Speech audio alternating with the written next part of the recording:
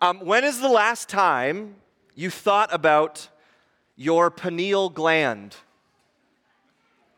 Some of you are like, what is that? What is a pineal gland? So it's actually, it's a very tiny part of your body.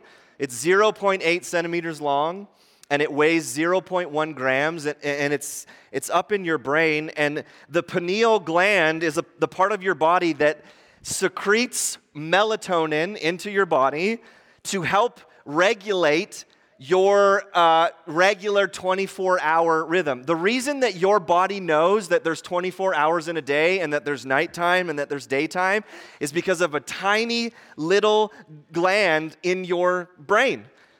It affects how you sleep, how you wake up, how you react to the seasons, is all affected by this tiny little gland in your body. And so probably all of us, maybe some of you are different, but up until this moment, you have never thought about your pineal gland. Has anyone? Liar, Corland. You've never thought about that. But here's the thing. There are so many tiny, intricate parts of your body that you wouldn't actually notice or know that it's there unless something happened to it, right? When something happens, like, so if you have a malfunction with your pineal gland, and now you can't sleep and your body's not ready, you would know what it's all about, right?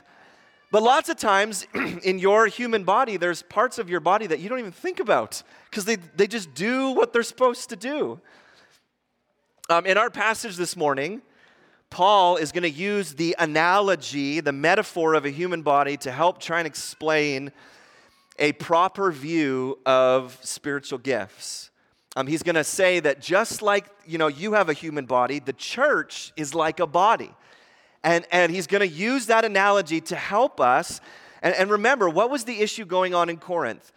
They were arguing and dividing over spiritual gifts. My gift is more important than yours. And I am actually a better Christian because I have a better gift than you.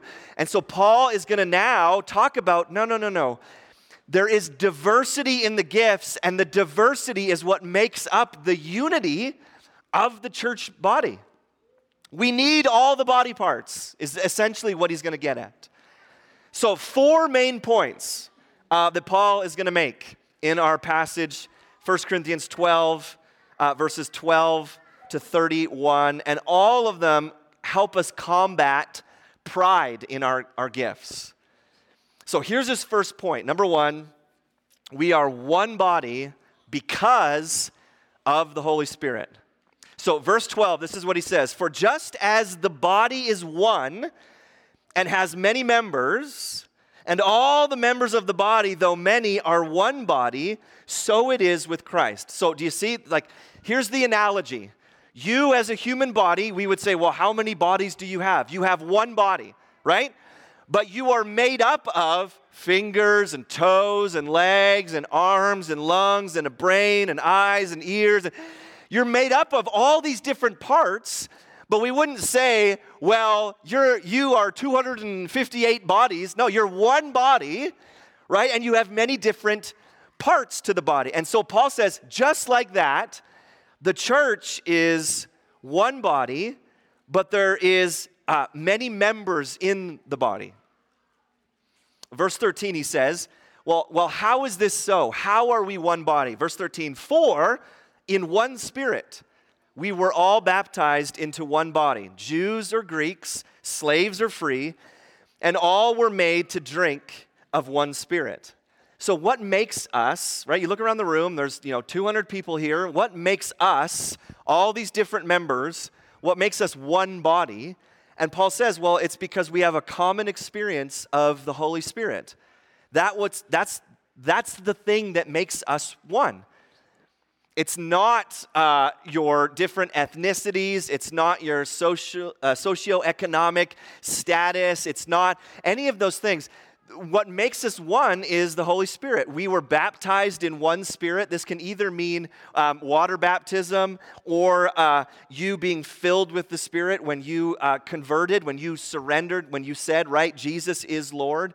He says everyone who's a Christian has that same experience. They are filled with the Spirit. And then when he says that you were made to drink of one Spirit, that's just a different way to say the same thing. It's the experience of being filled with the Holy Spirit. Jesus talked about this in John 7. It says, on the last day of the feast, the great day, Jesus stood up and cried out, "If anyone thirsts, let him come to me and drink. Whoever believes in me, as the scripture has said, out of his heart will flow rivers of living water." Now, this he said about the Spirit, whom those who believe in him were to receive, for as yet the Spirit had not been given, because Jesus was not yet glorified. So Jesus says, hey, anyone thirsts, come and drink. And now this river is going to flow out of your heart. Well, what is he talking about? It's the Holy Spirit. That's what makes us one. So even if you look around the room, I mean, we're all so different, aren't we? It's like, it's not that, well, what makes us one as a church is we're all farmers. It's like, no, I have never farmed a day in my life. Right? We're all blue collar. I'm like, nope, I have like no calluses, right? I sit at a desk all day and I type sermons up, right? So we go, what unites us? Here's the common denominator of every follower of Jesus in the room. You have the Holy Spirit. That is what makes us one.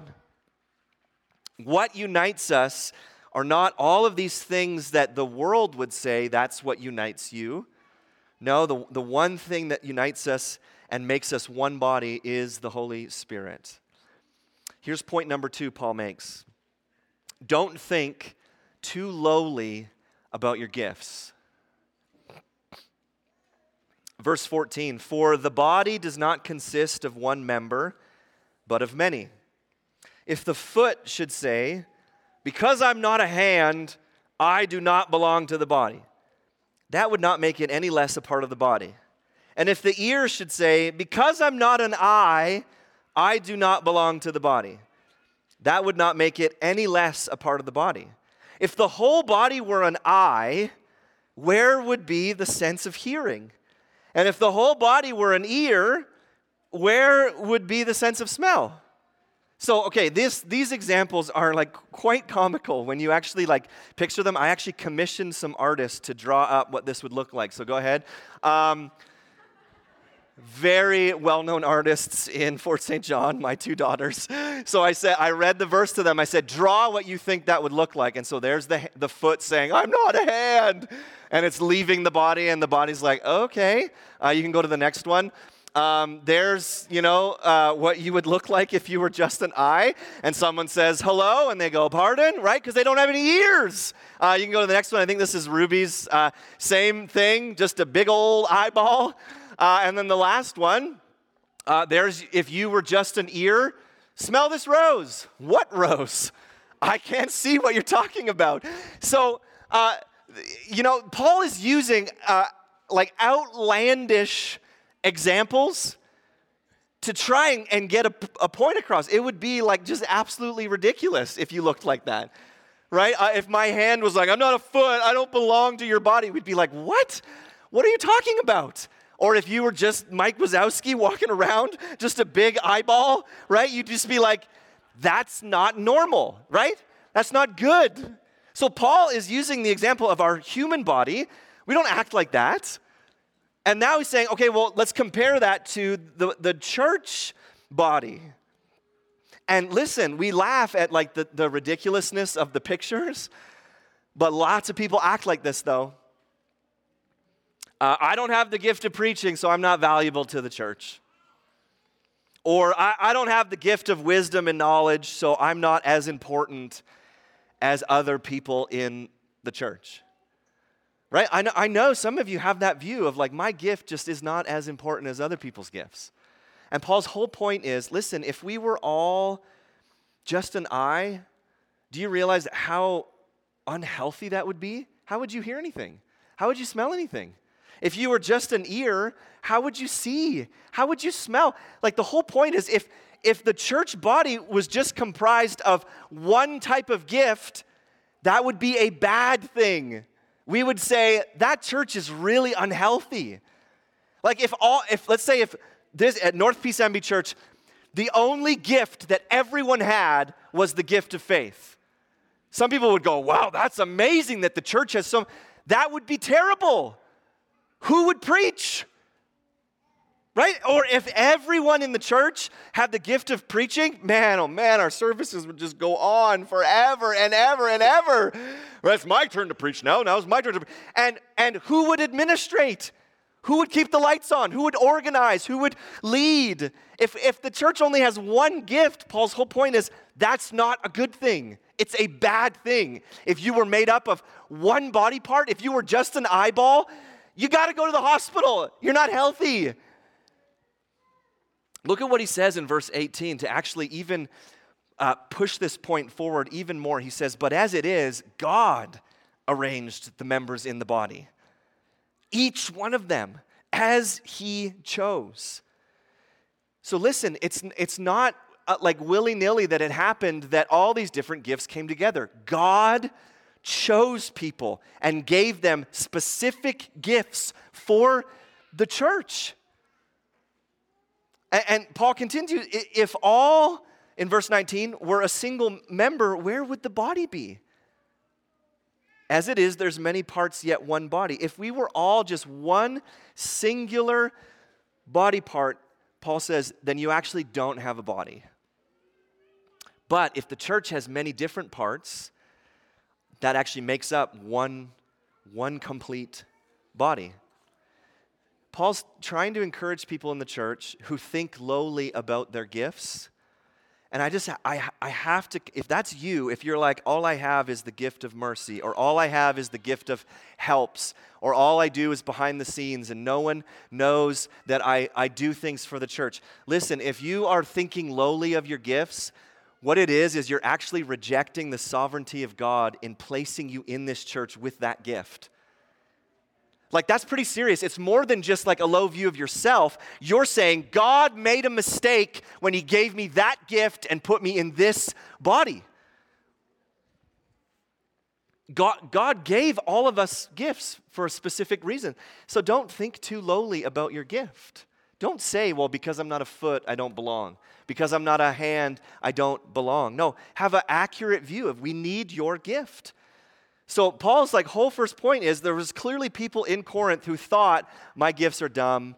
I have nothing to offer to the church. And he says, no, don't think too lowly about the gifts you have. Point number 3 Paul makes is on the flip side, don't think too highly about your gifts.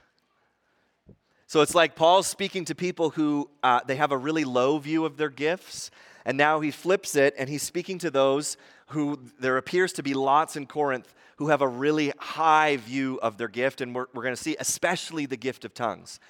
People were like, I have the gift of tongues. That's the highest gift you can have. So this is what he says in verse 21. The eye cannot say to the hand, I have no need of you.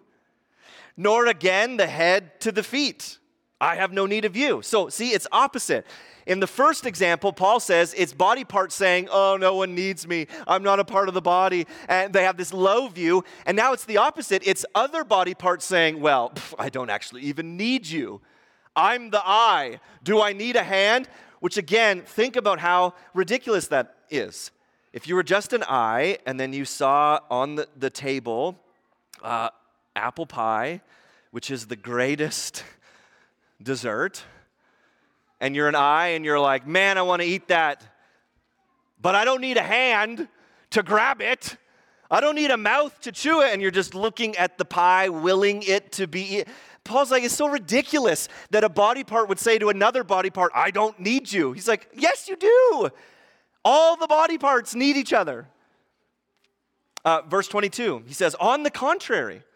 So opposed to that view of certain body parts are better, he says the parts of the body that seem to be weaker are indispensable. And on those parts of the body that we think less honorable, we bestow the greater honor. And our unpresentable parts are treated with greater modesty, which our more presentable parts do not require. But God has so composed the body, giving greater honor to the part that lacked it, that there may be no division in the body, but that the members may have the same care for one another. So what is Paul getting at when he says, actually, there's parts of the body that appear to be weaker that are actually indispensable to the functioning of the body? And he says, actually, on those parts, we should bestow greater honor. I think most likely Paul is talking about, when he talks about weaker gifts or things that appear weaker or things that you don't think about, he's most likely talking about your internal organs, which we would go, well, those aren't weaker. I agree, but when's the last time you actually sat down and thought long and hard about your kidneys or your spleen or your gallbladder or the things that you just don't think about if they're running the way they should? We would go like, are they important? I mean, some of them were like, you can actually live without that, right? That part, right? And what Paul's whole point is, things that seem unimportant, things that maybe operate behind the scenes, gifts that aren't in the spotlight are actually the ones that matter the most. They're the ones that we should bestow the most amount of honor on. Now, when he says your unpresentable parts, I think we all know. Parents, you can explain to your kids at home what he's talking about. But he says your unpresentable parts, you actually treat with more modesty. You clothe those parts that maybe you don't even think about, your hands or your feet, but you're like, well, my unpresentable parts, I have to treat them with honor and clothe them and have modesty. So he's saying those gifts, we need to bestow honor and dignity and value to them, even if we don't see them all the time, even if we don't, they're not the, for lack of a better term, the showier gifts, right? We cover certain body parts and we take care of other body parts, and the church should similarly go out of its way to honor people that we often overlook, to take care of people who are using their gifts behind the scenes that don't have stage time, so to speak. So listen, I can tell you of like so many people in our church who you might not even know are serving. Just all of these behind the scenes things. We have a lot of people in this church that have the gift of helps. And the gift of helps is basically like, I don't want to be up front. I just want to, if you need something done, if you need that thing fixed, if you need tables set up, if that person who is needy in the church needs a new roof, I will gladly go and do all of those things. I don't want any credit. I don't want any accolade for it. We have so many people in this church that have gifts that operate behind the scenes. I know of an older woman who has some health issues. And she has told me that, man, I just feel like I can't do anything for the church. I can't go to Bible studies. I can't lead life groups. I just can't come to things because I'm just so weak and my body is just kind of frail. And she's said things like, I just feel like I don't have anything to offer the church. But you know, every day this woman wakes up and she has a list of names that she prays by name for these people day after day after day after day. And I go, oh, sister, you're doing nothing for the body? Are you kidding me? Your gift is one that we should bestow great honor on, that no one sees you spending hours in prayer, laboring in prayer over all of these names of people that you love and you're praying for them. Like Paul's saying, you might never see that body part, but you should bestow great honor upon it because we need that gift. But the problem is that in the North American church, we have bought into this kind of like celebrity pastor, celebrity Christian. And do you know the gifts that get the most honor are the ones that are in the spotlight? And wow, there's such a gifted communicator, and wow, their singing is like amazing. And because these are the gifts that you see week after week after week. And Paul is saying, don't think too highly of the gifts.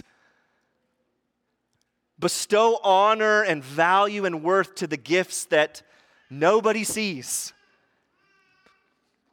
So Paul, that's why he says that God has given greater honor to the part that lacked it, verse 25, that there may be no division in the body, but that the members of the church will have the same care for one another. See, again, Paul's addressing divisions in my gift is speaking in tongues, so I'm better than you. And Paul's like, no, you're not, though. You should actually show greater honor to someone who has the gift of mercy and helps and administration, because those gifts are just as valuable. So don't think too highly of your gift. Have an accurate view. Like verse 26, Paul says, if one member suffers, we all suffer together. And if one member is honored, all rejoice together. See, again, he's pointing back to, are we one body or are we just a bunch of random body parts? No, we're one body. So when one member suffers, the whole body should suffer. So even if you think about like, I've had toothaches before, and a tooth is like this big. And my whole body, I'm like, Molly, I can't get out of bed today. She's like, really, your tooth? So some of you have had pain that it's like, it's such a small body part, but it affects my whole body. That's what Paul's saying. If one member of our church body suffers, we should all feel it. We should all go, man, I just feel like I'm suffering with them because we're one body. When one member rejoices, should we then go, well, why do they get all the good things and why don't I get? No, rejoice. They're a part of your body. Like one commentator I read said, when someone wins a race, let's say they were running a marathon and they're first place, the person at the end doesn't congratulate their legs. Good job running. You're the body part that ran. No, who do you congratulate? The whole body. You won the race. So when someone uses their gift and they're rejoicing, we should all go, praise God. Amazing. How do we do this then in the church body? Because I think lots of times we just become like the Corinthian church, either really jealous or resentful. I'll give you like candidly a story about my own sin. Like when we were gone on sabbatical, like not preaching for 16 weeks, it was kind of like, oh, who am I? Preaching is what I love to do, right? Is God's gifted me. And then I heard, it was on one of the live streams, I was like, I'm just going to watch part of it because I miss everybody. And Don got up and he said something along the lines of, yes, when Bob Cobb was preaching, there was someone who like was overcome by the gospel and gave their lives to Jesus. And like, then this other thing happened and he's sharing all these good things. Shame on me. I was like, why do I have to miss out on all that stuff? Honestly. And it's like, no. You're a part of the body. A win for someone else in the body is a win for you. We rejoice. We go, praise God. Well, I didn't get to lead them to the Lord. It's like, who cares? We rejoice, right? Paul's whole point is we suffer together, we rejoice together. Why? Because although we're made up of all these different members, we are actually just one body. So don't think too highly of your gift. Paul's last point is this. Number 4, when we gather, some contributions are more edifying than others. Verse 27, Paul kind of repeats everything that he's just said. He says, now you are the body of Christ and individually members of it, right? So he's repeated himself, right? We're one body made up of lots of members. And then he says this in verse 28, and God has appointed in the church first apostles, second prophets, third teachers, then miracles, then gifts of healing, helping, administrating, and various kinds of tongues. And you're like, okay, time out. Paul, you just spent who knows how many verses saying, don't rank the gifts. All the gifts are important. There's not some that are better than others. And then you go, but in verse 28, he's like, well, actually, there's first apostle. Now, Paul, are you ranking the gifts? It just seems so counterintuitive, doesn't it? Where you go, wait a second, I thought all the gifts were needed. I thought we were all on level ground. What is Paul getting at? What is he doing in verse 28? Here's a question. Why does Paul use the word church in verse 28 and not body? The whole rest of the passage is you are one body. The body does this. The body does this. The body does this. Why wouldn't he say, and God has appointed in the body first apostles? Why does he use the word church? The word church in the Greek language is ecclesia, which just literally means the gathering. Here's what Paul means. When the church gathers, what we're doing right now, as we gather together, there are some gifts, some contributions that are more edifying than others. That doesn't make them better, it's just that they edify more. So here's what he means. Church, when we gather, focus on the gifts that edify the most. We should prioritize gifts in our gatherings and actually give privileged time to gifts that edify the most. That's why he starts with apostles, prophets, and teachers.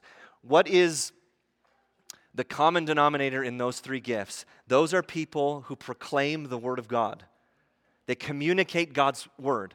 Paul is saying, listen, church, when you gather, prioritize the preaching and the proclamation of the word of God. Then he says, then miracles. Great. Who wouldn't want to see a miracle in our gathering? Now, again, don't just think like the abuse side of things. Oh, now legs are going to lengthen and grow. No. Would a miracle be a lost person coming to know Jesus? Yes. That's what we should prioritize, the gospel so that we see miracles. Paul says then, healing, awesome. I would love if people were healed on Sundays. Helping, right? We should be helping one another when we gather. What do you need, brother? What do you need, sister? Is there anything I can help you with? Administration, so get your spreadsheets out. But we need administration on our gatherings to make things function and work. Notice what he puts bottom of the list as priority when we gather: tongues. Now, why? Because the Corinthian church said, you know what's most important when we gather? Everybody speaking in tongues. And Paul says, actually, no, that's low on the list. Because tongues is not a gift that edifies the body as much as other gifts. This is why, our services, when we gather, we meet for 75, 80 minutes. This is why over half of our time is dedicated to the proclamation of the word. Because Paul is saying that gift edifies the church. It doesn't mean that, now I'm more important than you. No. But it's just reality that there are gifts when the church gathers that edify more than others. So listen, if you go to a church and the priority is not the proclamation and explanation of the Word of God, that church's priorities are all out of whack. Paul says that is what you should prioritize, because that's what edifies us. Now, verse 29, he then asks a whole bunch of rhetorical questions. Are all apostles? Are all prophets? Are all teachers? Do all work miracles? Do all possess gifts of healing? Do all speak in tongues? Do all interpret? Now, the way this is written in Greek, there's a Greek participle before at the beginning of each phrase, and it's a hypothetical question expecting a no response. You could also write it out in English. Surely, not all are apostles. Not all are prophets. Not all are teachers. Not all do miracles. Not all possess gifts of healing. Surely not all speak in tongues, and not everybody interprets. So what is Paul saying? God's gifted. He's chosen people with gifts to be in the church. Not everybody has all the gifts. Now, as an aside, in love, I just have to say that our Pentecostal brothers and sisters on this point have been dead wrong for 120 years. Because they have said, as part of their doctrine, all Christians must speak in tongues. If you are filled with the Holy Spirit, the evidence is you will speak in tongues. If you haven't spoken in tongues, you probably don't have the Holy Spirit. The Apostle Paul says, not everyone speaks in tongues. We all have different gifts. So don't think high of your gift and don't think low of your gift. Have an accurate view. God, the church needs my gift. Okay, I'm just going to serve. I'm going to give my gift to the church, and I'm going to edify the church. That's why Paul says in verse 31, earnestly desire the higher gifts. Again, it would be so contrary if he said, hey, don't worry, there's not a hierarchy of gifts, but you should probably desire the higher ones. What does he mean? He means when we gather, we should desire the gifts that edify the most. So when we gather on Sundays, we should prioritize and desire that the proclamation of the word would be the focus, because that's what edifies us the most. So to wrap up, Paul's whole point as he deals with this church in Corinth is, man, we got to have a proper view of the gifts of the Spirit. Some of us just think too lowly of our gifts, where we go, it's just the gift of faith, it's just the gift of mercy, it's not this showy gift. I'm not on stage in the spotlight, I'm behind the scenes. And Paul's saying, no, don't think lowly of your gift. We need your gift. You're not any less a part of the body because you have a gift that's different from someone else. And then some of us, our battle is that we can think too highly of our gifts. I've shared lots about my battle with pride, because it can be very easy to stand on a stage and everyone's listening to you and the spotlights are on. And you're like, wow, I must be pretty great. And God will just like, boom, uppercut me. And then I'll learn my lesson for a little bit. Because Paul's like, don't think so highly of, I have a better gift than everyone else, and what would the church do without me? And it's like, no, you are one member of the body. We need all of it. And then when we gather as a church, our desire should be to prioritize the gifts that edify us the most. Like that every gathering, it would just be like, okay, well, when we gather, we have a limited amount of time. What is going to be the thing that just edifies us the most? And that we would prioritize that.